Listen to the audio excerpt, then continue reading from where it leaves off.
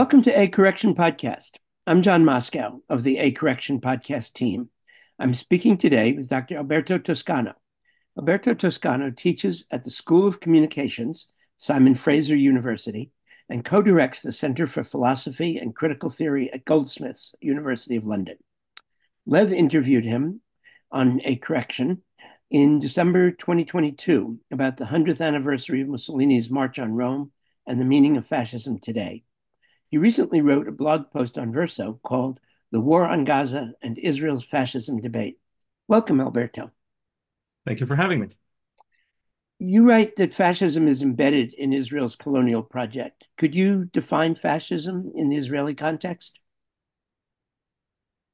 Well, to begin with, I wanted maybe to preface that by saying that what led me to the discussion of fascism in Israel was not just the ongoing onslaught and war on Gaza and the debates that had arisen around it, but the recognition, even before October 7th and what followed, that Israel was one of the sites recently of the more explicit or open political debate about the question of fascism. Um, in a sense, on a par, you could say, with the explosion of discussion of fascism in the wake or on the eve and the wake of the election of Trump, and discussions of that sort that have arisen in various contexts around the world, Brazil, France, Italy, and so on. And so my first interest, again, before this war, was in trying to think through what that discussion of fascism could tell us about a broader global concern with this term. So it was, in some sense, a little bit self-interested. I was working on a book which has now come out called Late Fascism, trying to theorize and track this resurgence of discourse on and practices of authoritarianism. And so I felt that this was one kind of scenario or one element in the discussion that needed attending to. So in some sense, I had been reading, of course, not having Hebrew, only the English language Israeli press, specifically Haaretz, where much of this debate was taking place in the context of the protests over the so-called judicial reforms or the curbing of the power of the Supreme Court by Netanyahu's government, and of course also all the debates about the composition of this particularly far-right, Jewish supremacist, settler-oriented government. So my position was more to think through, well, how are, let's say, in the context of Haaretz, liberal, broadly speaking, Israelis and generally liberal Zionist Israelis returning to or dealing with this question of fascism. So I suppose the first realization of the first acknowledgement was that there was a real, let's say, freedom verging on abandon in terms of the use of the term, right? So, I work in an Anglophone academic context where a lot of universities are trying to, or some administrators and some universities are trying to pass the International Holocaust Remembrance Association definition of anti-Semitism, which has led to a lot of debates. One of the aspects of that definition, and rather the examples appended to that definition, more or less directs attention to the idea that analogies between the State of Israel, its government, its activities, and fascism or Nazism are a major sign, right, of potential anti-Semitism. And one of the things that's striking, just do a search on the pages of Haaretz, is with what ease many commentators were referring to government ministers, to government practices, to the settler movement, to religious Zionism as fascist without much, um, much caution, so to speak, but also how for a number of years, internal critics, and often again, kind of like liberal Zionist critics of Israel, have also um, made analogies, not just with fascism generically, but with Nazism and with Nazi activities and Nazi policies, again, in the Israeli press, saying things for which you might be suspended from your job in an American or Australian or British university, right? So that was my kind of first starting point. And so within that debate, at least that's my impression, the definitions of fascism being operated with were relatively straightforward or commonsensical, right? Kind of definitions of fascism with which, we might operate in a sort of everyday language, the way fascism is broadly understood as, first of all, being identified in some sense more with Nazi Germany than with fascist Italy, which is something we could talk about. But in any case, with the rise of interwar so-called totalitarian dictatorships in Europe, and of course with the violence, including the genocidal violence of World War II, right?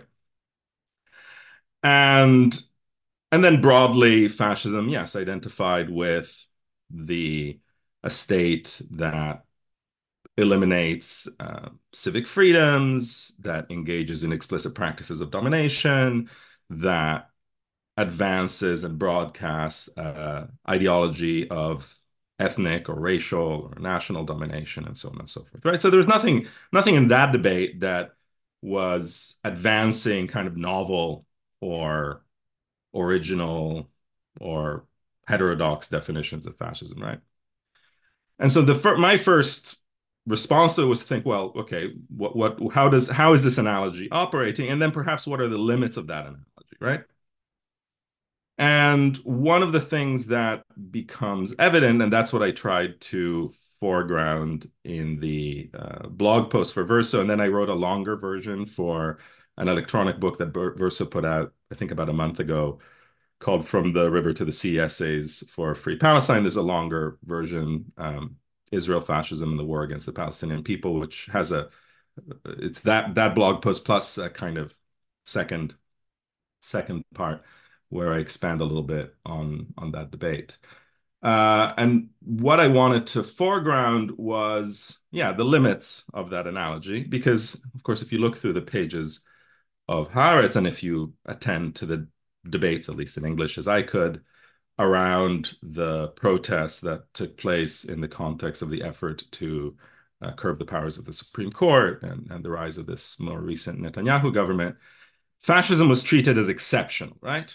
Fascism was treated as a menace, as an imminent, clear and present danger, but then nevertheless presented a rupture, right? A break with a status quo within the Israeli state. And one of the things that becomes glaring if one tries to exit a purely intra-Zionist and intra-Jewish Israeli elite or even liberal debate was how much the discussion of fascism and of its exceptionality depended on entirely bracketing the occupation, settler colonialism, and the history of the domination and oppression of Palestinians in historic Palestine.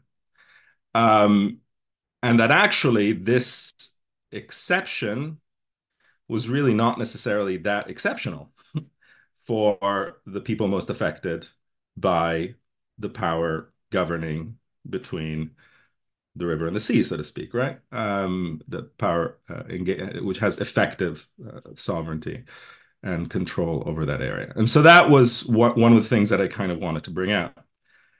And in many ways, this has a longer history, right? Because the debate on fascism within Israel, and I guess within also,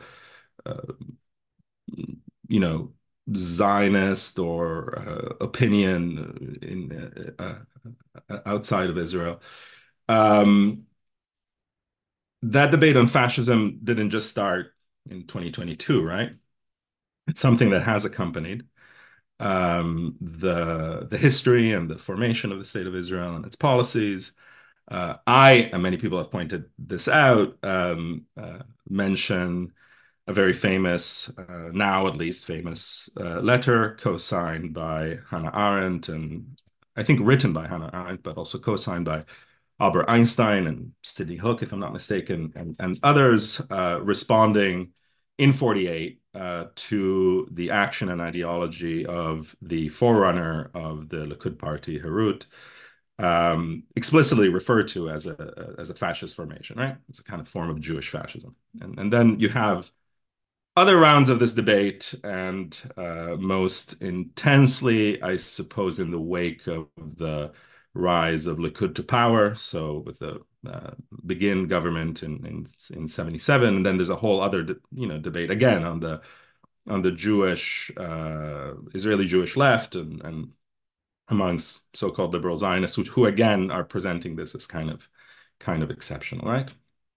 And at that moment, you also have an internal critique from a very small but very interesting and significant anti-Zionist Israeli Jewish left, namely the Matzpan, the socialist organization in Israel. And I think I quote from one of their authors in the longer piece, Avishai Erlich, who in fact is still writing about fascism in Israel now, who in 78 questions the discussion of fascism, or the response to Menachem Begin's government as fascist, because he disputes the exceptionality, right? Or he wants to argue that the sense of an exception really serves to um, whitewash or excuse the continuity of violence and obfuscates the specificity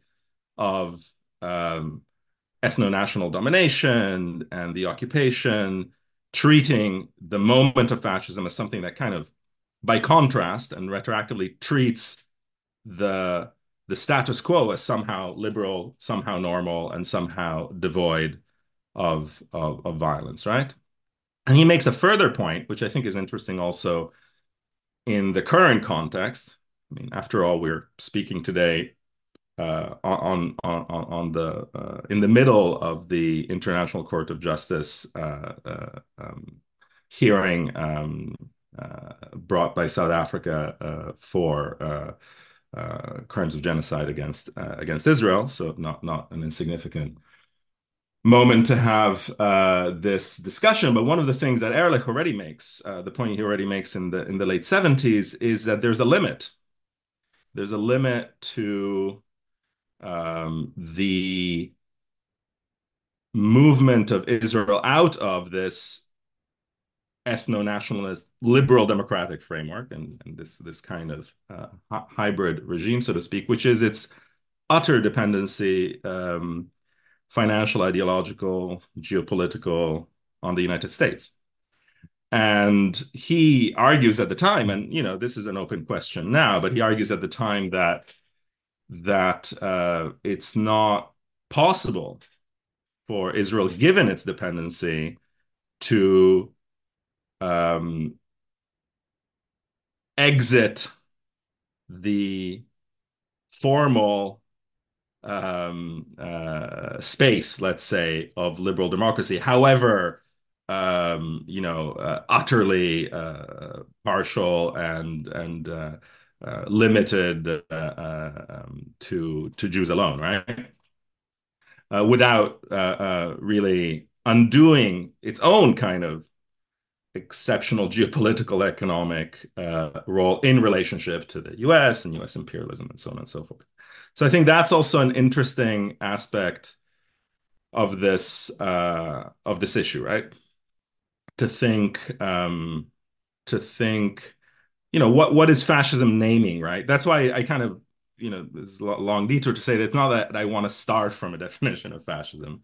I was more interested in thinking, well, how does this discourse of fascism operate with certain political effects. For instance, trying to develop what is basically a Jewish-only coalition against the Netanyahu government and its judicial reforms, treating it as exceptional and as a threat to a Jewish uh, status quo, right? And after all, if one saw those demonstrations, it was a lot of Israeli flags, right? And when you have demonstrations only with national flags, especially in a situation of settler colonialism, you sort of that gives you a sense of what the ideological parameters are. And of course, there are many stories about the exclusion of course, of Arab Palestinian citizens of Israel and indeed of anti-Zionist of any kind from these demonstrations. So I think that, yeah, that's the kind of context, how is fascism operating? And then if we shift, if we displace these terms and treat it not as exceptional, then what might emerge from that, right? And then, of course, if we turn to, and again, I don't do enough of this partly because, as well as not having Hebrew, I don't have Arabic.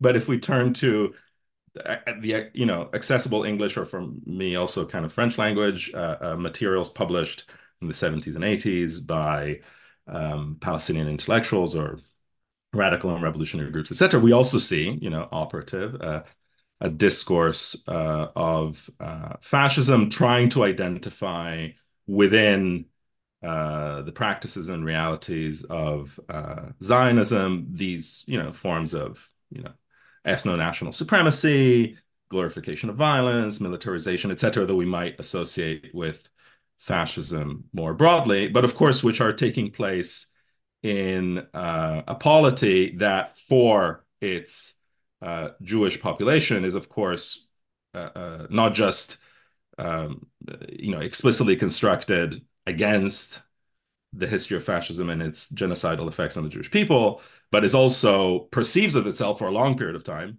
certainly, until the 70s, as having elements of, socialism, not even just liberalism, right? So that, of course, is where the discourse of fascism always has this kind of polemical dimension, right?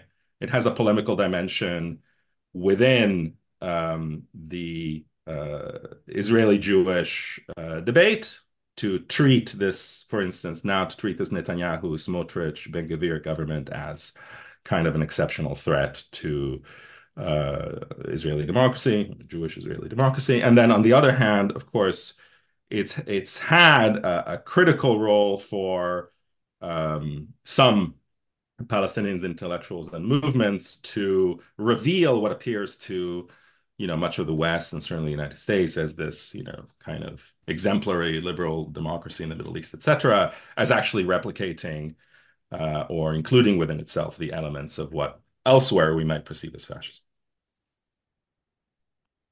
So there are obviously lots of strands in what you've just said that we should pursue.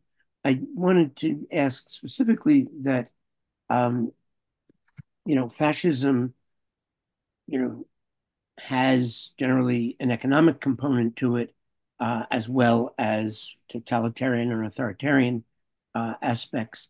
Um, and you talk about, in the Israeli case, of it being, firmly anchored in business interests and legislative maneuvers of billionaires, who are happy to combine national conservative mobilizations against decadent metropolitan elites with, the ruthless defense of profit and privilege.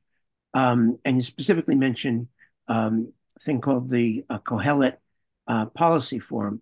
Can you talk some about the economic aspects of what you're seeing? Yes, so I suppose one of the elements of this debate on fascism within liberal and liberal Zionist uh, domains in Israel that I thought was significant was, as you know, the attention to the economic rationale, but also the economic backing, so to speak, of these far right movements, and especially this kind of settler fascist and religious Zionist kind of wing, right? Um, and one of the things that is significant about this, I think, and I don't talk that much in the piece, but I think would warrant further discussion, is the role that Israel as a kind of laboratory of sorts, not entirely, but relatedly to the way that Anthony Loewenstein talks about it in terms of the Palestine laboratory in a military sense, but the way that it has been functioning also as a kind of laboratory of 21st century model of authoritarianism, right?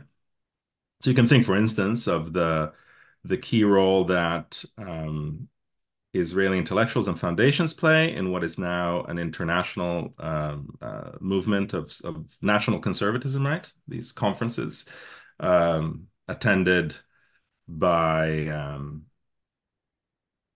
much of the right wing of the UK government, uh, Hungarian intellectuals and elites, um, the likes of Josh Hawley and etc. in the United States, which has a central is centrally organized by this Edmund Burke Society, which is itself very strongly linked to Israeli think tanks and so on and so forth, right? Who explicitly present a kind of ethno-religious, illiberal democracy, to use the sort of Orban kind of model, as one of the great virtues of contemporary Israel, right? So seeing it as a model of illiberalism and as a way of combining a, a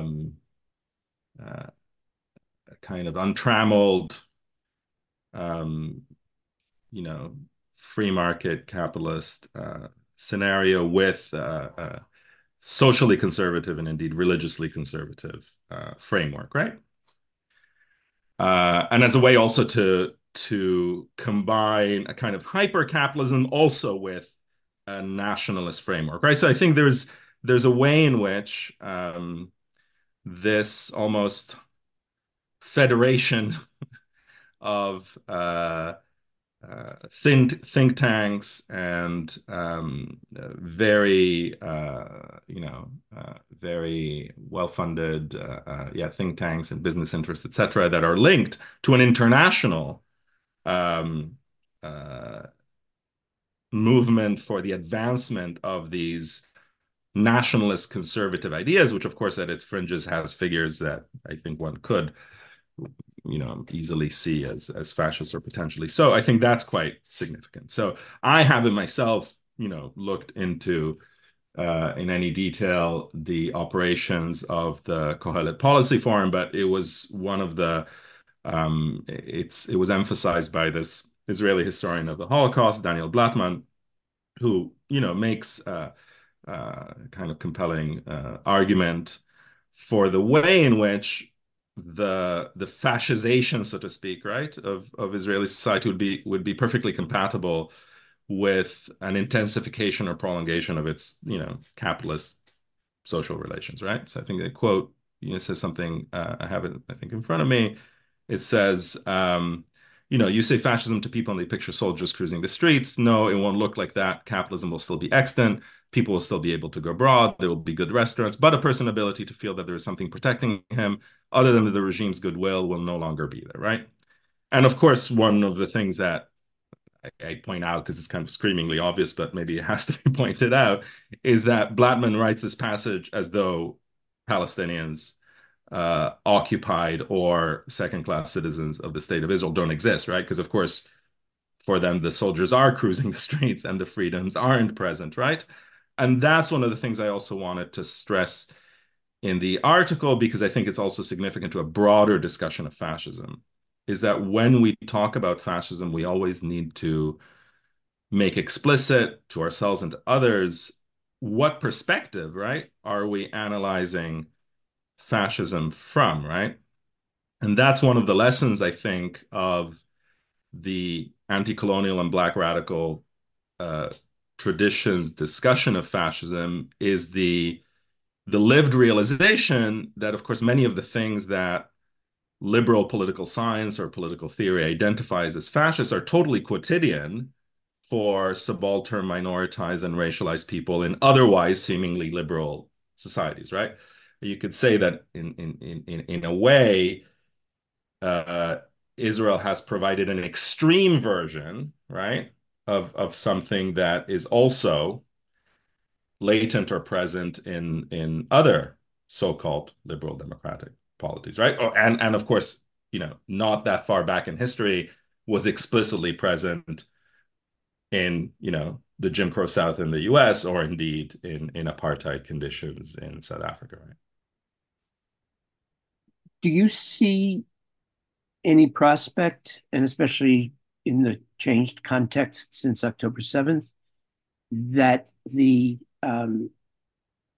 forces, the people who were in the streets opposing the judicial reform, um, what do you see as the chances that they're going to be able to take that next leap and see the issues with Palestinians as integral to all of this, as opposed to it being strictly an intra-Jewish Israeli struggle? Yeah, I fear none. And that's a grim thing to say, but my sense and various polls and discussions in Israel amongst Israeli Jews seem to bear this out, is that this has only, I suppose, predictably, right, exacerbated this situation, and I think while uh, you know courageous and principled and so on, the actual this the real opposition to you know these genocidal policies to the continuation of and intensification of the dispossession of the West Bank, as well as the curtailing of any kind of freedoms from Palestinian citizens of Israel as well. All of this is, being opposed only by a exiguous, minority of, I think the polls that, I think in the category of the polls, like, do you think, you know, Israel's uh, war on Gaza is excessive or something like that, which is in any case, that's not even like a sign of an opposition to Zionism or settler colonialism, right? But it's like 3% of the, so we're not talking about, especially now, about a politically significant, right? You could say it's like, of course, the moral and political witnessing and the presence even of the tiniest group is always worth foregrounding in some sense, right? But I don't think there's any opening or hope, I think, in this moment for any internal kind of political critique of any sort, right? It's quite likely, that, or kind of inevitable, I suppose, that at some point or another, Netanyahu himself will be turfed out. But if he'll be turfed out is not because of what he's doing to Palestinians. It'll be for how he failed to defend Jewish citizens of Israel, or perceived to. And I don't get the sense that the far right elements, I mean, you could say they're all far right elements to the extent that they're all very openly participating in a genocidal war and making all the statements that go along with it. But the groups that within Israeli discussion are identified as having fascistic traits, that is to say, the Smotriches and Ben Gvirs, etc., doesn't seem to me are going to suffer any effects from this, and that's a pretty frightening prospect, I think. I just read this interview, and it may have been in Haaretz, and you may have seen it, with the former Shin Bet chief, Ami Ayalon. I don't know if I'm pronouncing his name, Hmm. but he was saying that we, meaning Israelis, we've turned war into an end in itself. And he saying, quoting that the cabinet's decision not to discuss, quotes, the day after turns the war into a military conflict with no diplomatic objective. This is a situation in which it's impossible to define victory. And then he says that wars are the only time Israelis aren't fighting one another. Hmm. And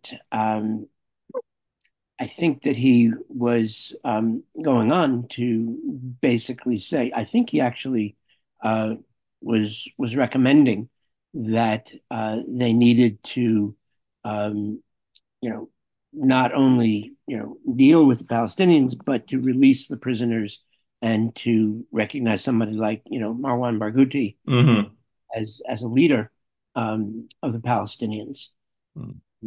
And I don't know if you saw the interview or if you had any. I don't, I'm not sure I read that interview, but I've read other statements or declarations by retired um, statesmen and elders of the security and intelligence services of Israel. Alas, I think it's a very, it's a very common phenomenon, not present solely in Israel of people who are like Ehud Olmert responsible for extremely brutal wars of their own, though of course not on the scale of what is going on now, having enlightened or progressive or self-critical opinions, long after they've exited Once they're so-called retired. once they've retired, once they've exited so-called public service, right?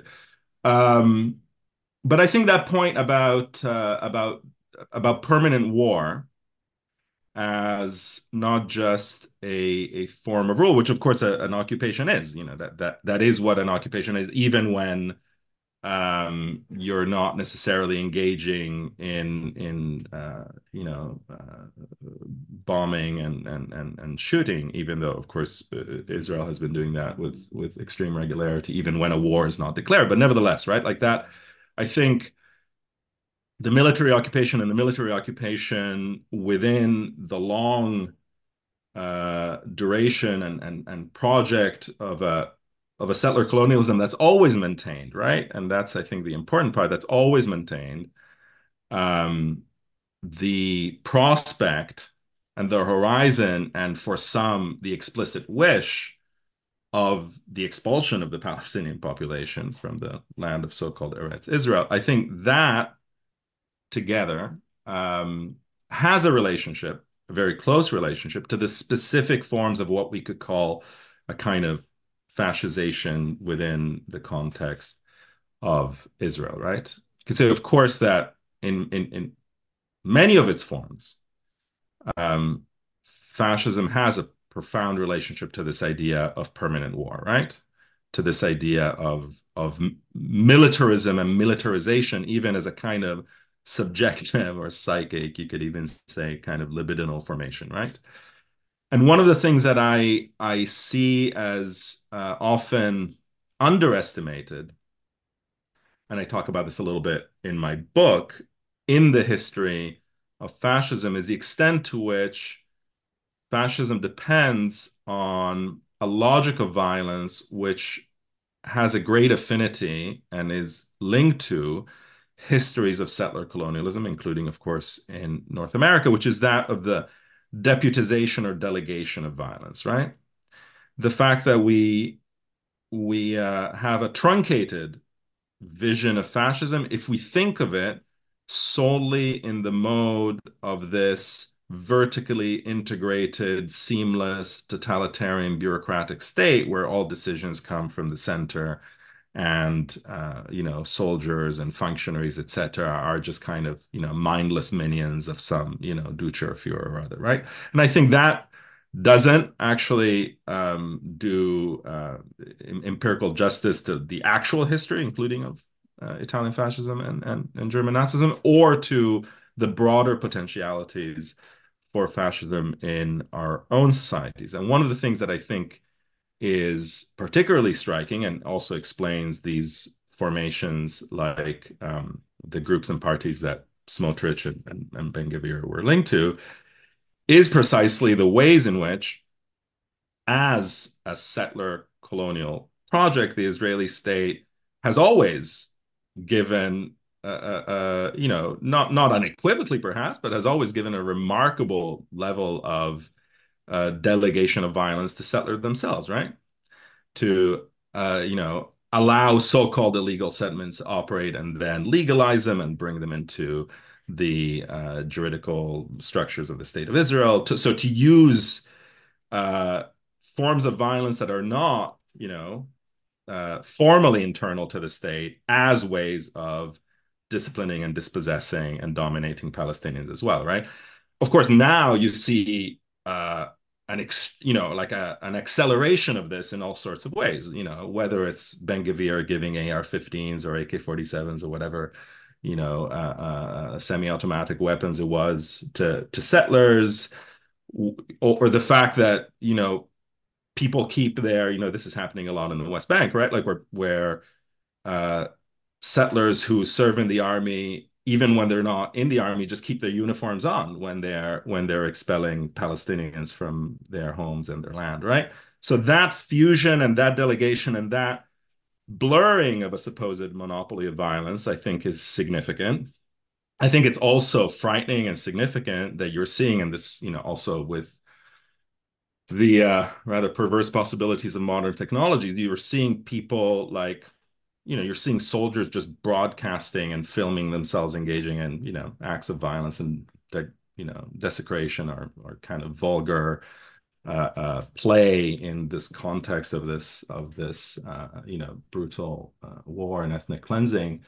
So all of that, like, I think that is something that is definitely um, an an element at any discussion of the realities and potentials for a kind of fascization in Israel would need to take place. And there is, of course, also important historical work that's been done on this, including by the critical Israeli sociologist Baruch Kimmerling, who wrote about patterns of militarism in Israel a long time ago, and thought through, right, what does it mean that the state of permanent war, that the conscription of not just Israeli citizens, incidentally, right? But like, reservists of other nationalities flying in, which is a whole other, phenomenon worthy of thinking about.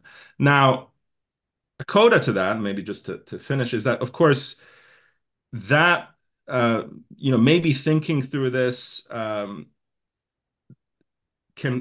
also be done, right, without operating with the language or discourse of fascism, right? And so I'm kind of conscious. I'm cautious about this because I do see the virtue of arguments made by Avishai Ehrlich in the late 70s, more recently Cy Englert, who've argued that there's a real danger in bringing the question of fascism to bear on the violence of the Israeli state now and in the past, because it treats that as exceptional, right? And so, like, can we use, I guess that's a question, which I think is an open question for me, can we use the analytic and the, terminology of fascism without implicitly arguing that if we're calling Ben-Gvir a fascist, it means that, the ones who came before him were, liberals or Democrats, or that he isn't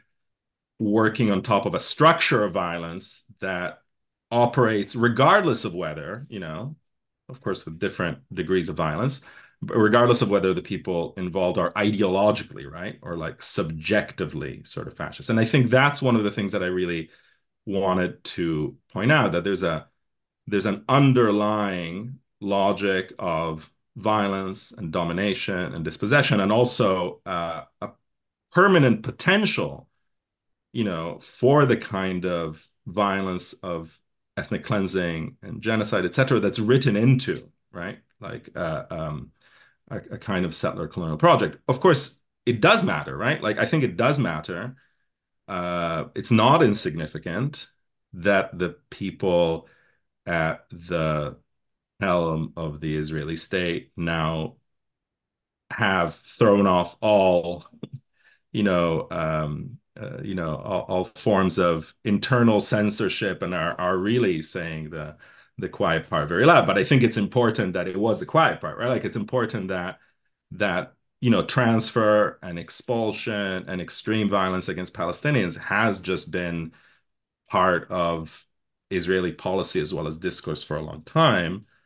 And that has also, I think, made possible, of course, this seemingly rather seamless transition to a very explicitly and kind of shockingly overt, right, celebration of violence and of exterminatory violence against civilians in the discourse of ministers and prominent politicians.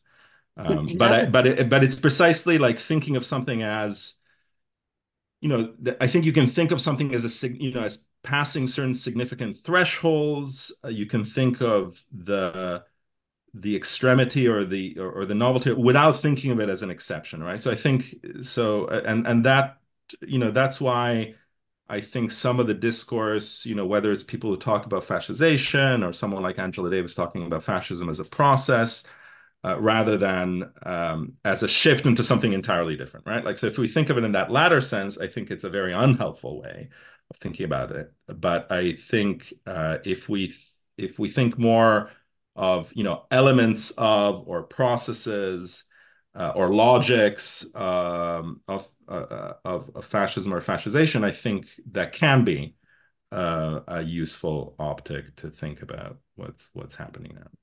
So I want to pick up on a couple of things that you were mentioning earlier in the context of everything now being very overt and explicit, Hmm. threshold having been sort of blown away. Um, Hmm. you know, in terms of the United States, Canada, Britain, um,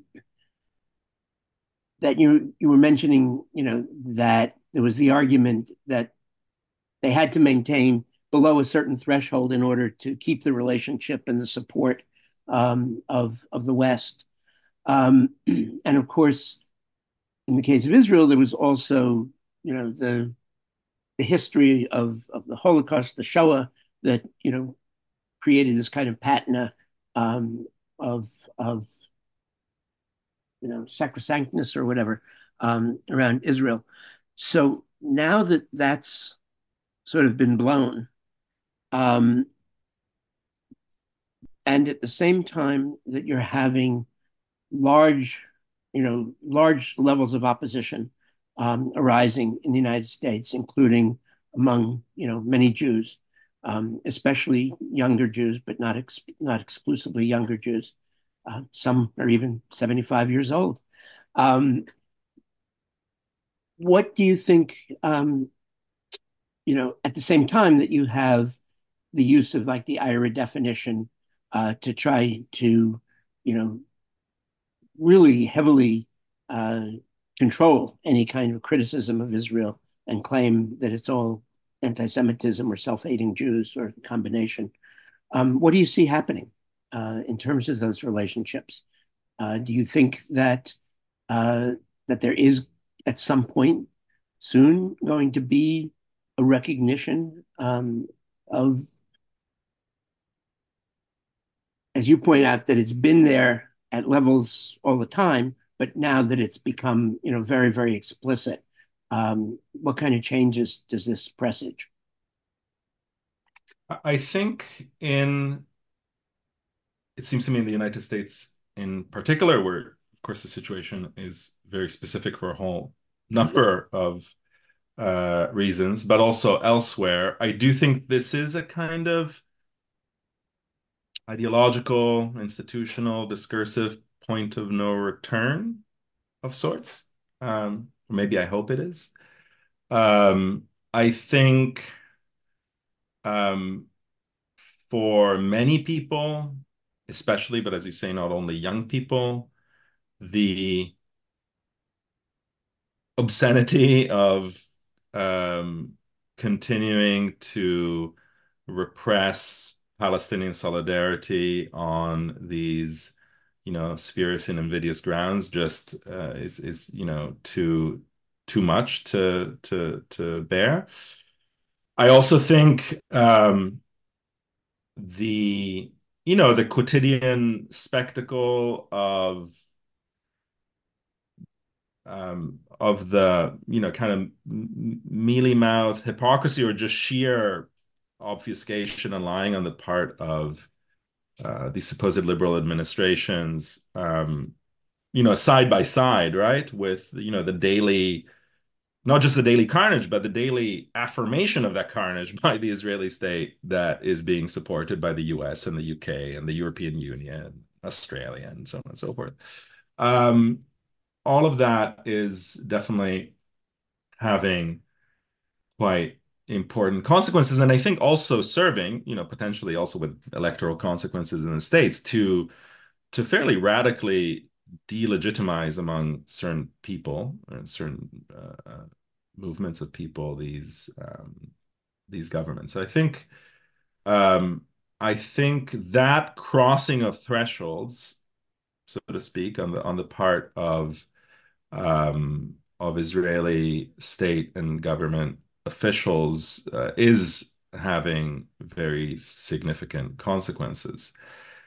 And efforts to cover that are now, completely threadbare, right? So if you see, I think it was yesterday or something, there was some, statement by, Netanyahu is kind of just trying to do firefighting at the last minute vis-a-vis the ICJ case, right? Saying, of course we're not targeting civilians. This stuff is just absurd, right? Like it doesn't even bear mentioning. And there's something deeply like both morally repugnant, but also kind of ridiculous about these press conferences by Kirby and Blinken, et cetera, where they just keep, the mantra continues, of, we're hoping that Israel will limit civilian casualties. And it's like, well, clearly they're wanting civilian casualties and are saying they're wanting civilian, so all of that is having those effects.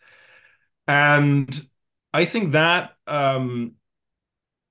the inability, the unwillingness, not the inability, to engage even in the most cosmetic forms of um,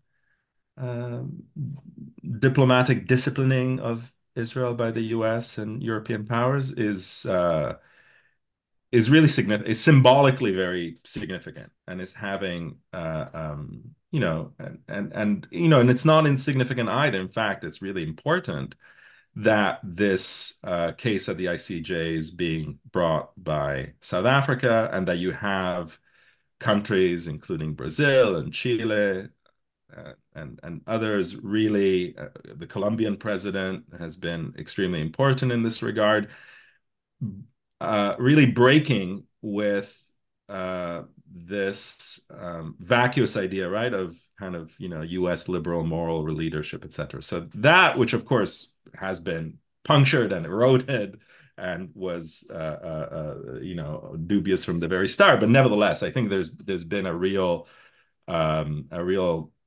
collapse of legitimacy, which interestingly, I think you might say is perhaps even more consequential than, which is an odd thing to say, perhaps because it's less direct responsibility, but in some senses, I think even more consequential than the effects of the Iraq and Afghanistan wars because of the moment that we're now in. One of the so recently, just like past few days, I was reading an excellent book that Verso. It's an old book by an Israeli journalist, Amnon Kapeliuk, on the 73 war, the Yom Kippur Ramadan War of 73. And one, aside from the repetition of a whole set of myths about Israel and historical patterns and so on and so forth. The fact that, of course, the attack took place the day after the 50th anniversary of the attack in 73, and that both were aimed at breaking this kind of normalized status quo in some sense. And so there's many parallels. But one of the things that's really striking, of course, and worth thinking about is the way in which the US did at that time, in situations where Israel wasn't carrying out, you know, massive violence against civilians as such, right? It was engaging in a more conventional war with Egypt and Syria, etc. But the US was able to quite rapidly discipline, curb, and act upon Israel, right? And one of the reasons, though, of course, it was able to do that was that that war took place in the context of the Cold War. And it took place in a context where US behavior and US strategy was, of course, having to take into account, right? The Soviet Union's arming and relationship of Egypt, the possibility of, conflict between superpowers, etc., which, you could argue made the United States and its government not by any means more moral or anything like that, but just more intelligent, right? Or more strategic.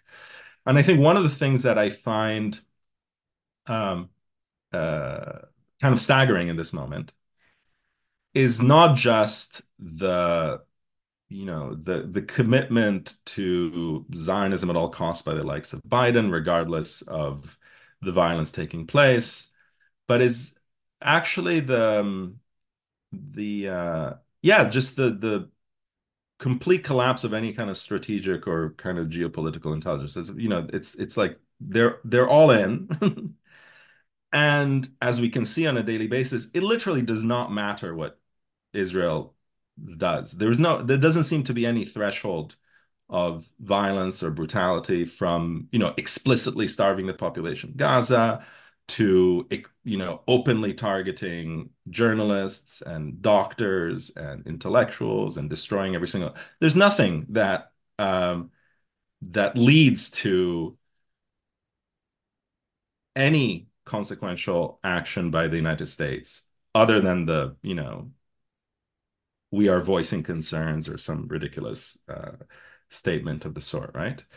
And instead, like if you see historically, figures who on some level might seem to be, much less liberal and much less progressive than Biden, Kissinger, Reagan, Bush Sr. were all in situations that had none of the, extreme gravity to civilian life and, that we're seeing now were able to, act pretty quickly, Of course, in the context of, massively supporting Zionism and Silicon, et cetera, making all of this possible, right? But the fact that, just out of self-interest and, geopolitical strategy, that there were red lines, right? Or there were moments where some pressure was born. And the fact that none is being exerted in a situation of such exceptionally brutal, violence against civilians with also like potentially incalculable, consequences for the years to come, right? I mean, we haven't even started to think about because it's still going on. And so obviously that's where the attention is. But, in terms of the region, in terms of everything else, right?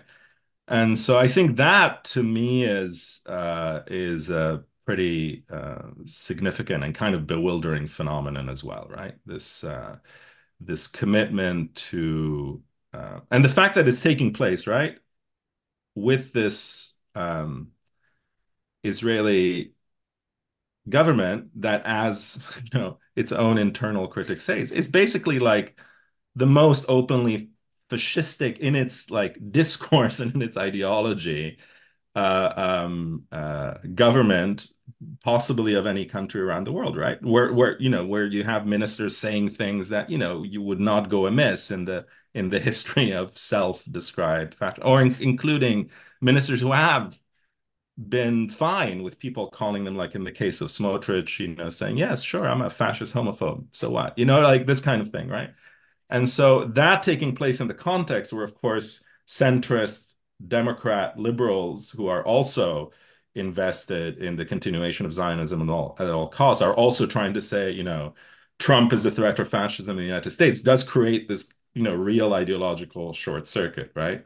And the fact that it's happening in basically a kind of election year as well has this very, yeah, very turbulent kind of effect that I think a lot of people are also um, recognizing. And I don't know what the consequences of such an extreme vacuum of like moral and political legitimacy, as well as of like any discernible strategic horizon will be. So, sort of a final question, which follows somewhat from what you were just saying, as well as what we were talking about earlier. What are some of your thoughts on why the parameters of discussion, certainly in the United States, um, are so much narrower, uh, even in the use of the word fascism, uh, than even in Israel? Why, um, and not just coming from uh, the failure, deliberate failure of the administration, to actually say or do anything to constrain what's going on, but just the um, you know the huge repression of efforts even to call for a ceasefire. Not to even talk about the West Bank, to talk about military aid to Israel, to talk about the right of return, not getting into any of those kind of more fundamental issues, but just talking about a ceasefire. Um, Obviously, I mean, I'm in New Jersey and in the New York metropolitan area, and obviously, in centers where the organized legacy Jewish community has Hmm. things, it's pretty clear why that's happening. But why do you think that it's happening on such a broad scale? And I'm just curious because I know that you're, both, involved in Vancouver, in British Columbia, and also in Britain. Do you see the same kind of pressures there as well? I think the pressures are present for a whole number of reasons, historical, intellectual, and in some sense, kind of demographic or sociological, you could say, right? Like the size of what you call legacy Jewish communities, et cetera, in on the east coast of the US is very different than certainly in Vancouver. Those phenomena take place differently. At the same time, the curbing of academic speech, the repression of Palestine solidarity activities certainly present in Canada as well. Uh, there were a number of arrests for direct action that took place in Toronto recently. There's been a lot of victimization and repression of students speaking out for Palestine. Again, not on the scale, but I think the pattern is not dissimilar. I think it's less so the case. I mean, I haven't physically been in the United Kingdom for a while, but I think that's definitely less the case, even though, of course, the UK government, and including, of course, now grimly, the UK opposition, as in the Labour Party, has taken an extremely pro Israel line. Um, so yeah, I think there's a number of elements, and I think there's a combination, and I think that's why it's a significant moment too, right? If you think of in the US in particular, the way that this identification of the college campus, the elite college campus, right? As the site of dangerous, right? Uh, and and uh, and in kind of slanderous terms, right? Like anti-Semitic activity, et cetera, et cetera. That's become very mainstream. If you think of course, the forcing of the presidents of Penn and Harvard to resign, and that whole phenomenon, I think, is very significant for the following reason that something that's been happening, of course, for the past few years and which is central to the discussion around fascism in the US, which has been the whole phenomenon of culture wars, especially articulated around education. Of course, not just university, but secondary, indeed elementary education in states like Florida and elsewhere. And the whole confected racist panic around critical race theory or the transphobic pendant to that. All of that has now linked up to a much more mainstream, in the case, of course, of Biden and the Democratic Party, much more kind of centrist and indeed even liberal culture war of its own, right? Which is the a kind of um, a culture war against anti-Zionism in any stripe, right?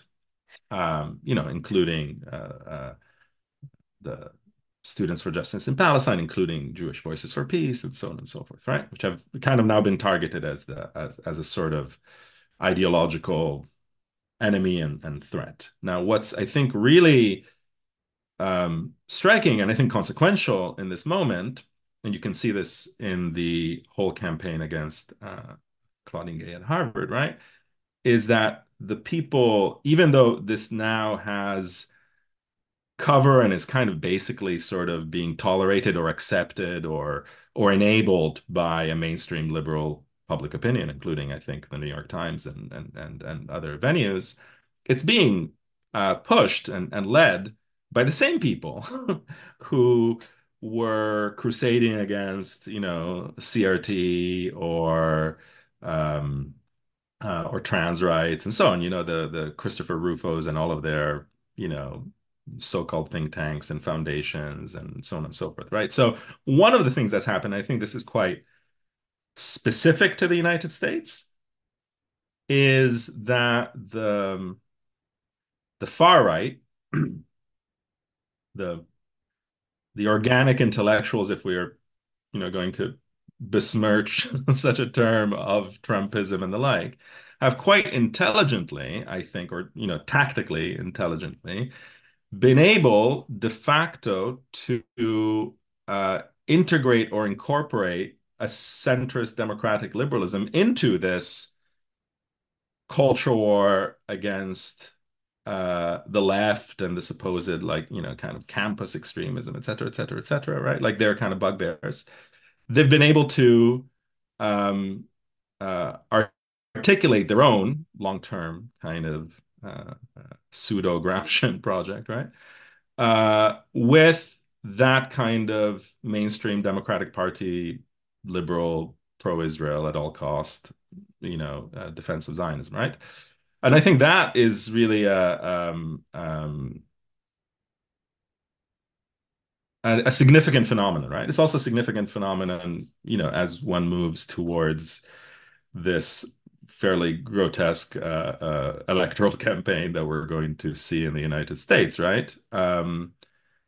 Because I think it's really undercut the capacity for that kind of like mainstream liberalism to present itself as as a counter to or as an alternative to this kind of far right project, because they've, this sort of been de facto, integrated into this culture war against the left, right? And it's also a culture war against a left in which Palestine solidarity is very closely, linked also in terms of student movements, etc., to anti-racism, the fact that so many of the students being suspended, victimized, etc., are women of color is not at all incidental, and goes very well, and that's also part of the reason why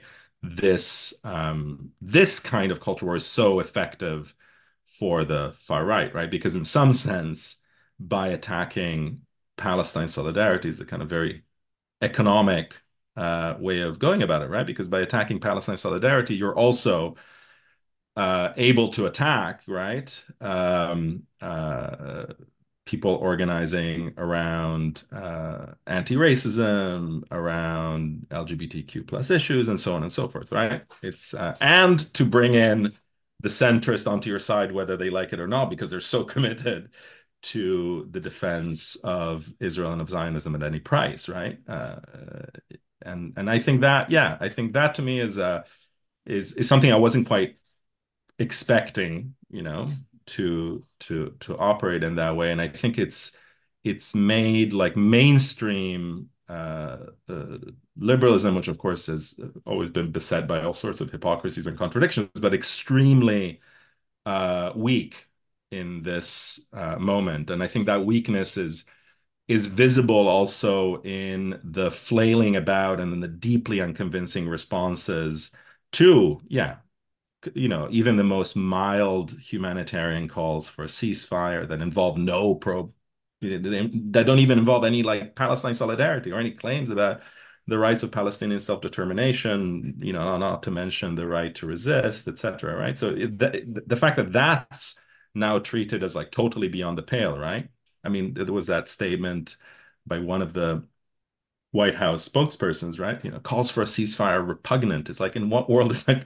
Like, how can how can you even put that forward, right? Like, so I think, yeah, I think I think it has led. I mean, obviously the most significant thing is the violence that's going on against Palestinians and how one might stop it. But I think it's also worth thinking about the way this has also led to a real kind of ideological crisis for Western liberalism, broadly speaking, or a further intensification or a crossing of certain thresholds where there's a kind of emperor has no clothes moment when you're faced with this real moral bankruptcy and also just blatant open denial of just facts that everybody can see, right? And not only facts that people can see, but facts that the Israeli state is affirming. They're telling you data. This is what we are doing. We're doing it on purpose. We are targeting journalists. We are, stopping food from going into like it's not a secret, right? And whilst instead the officials of the U.S. state and much of the Democratic parties instead just acting as though this is not taking place, right? And I think that will have some very serious consequences.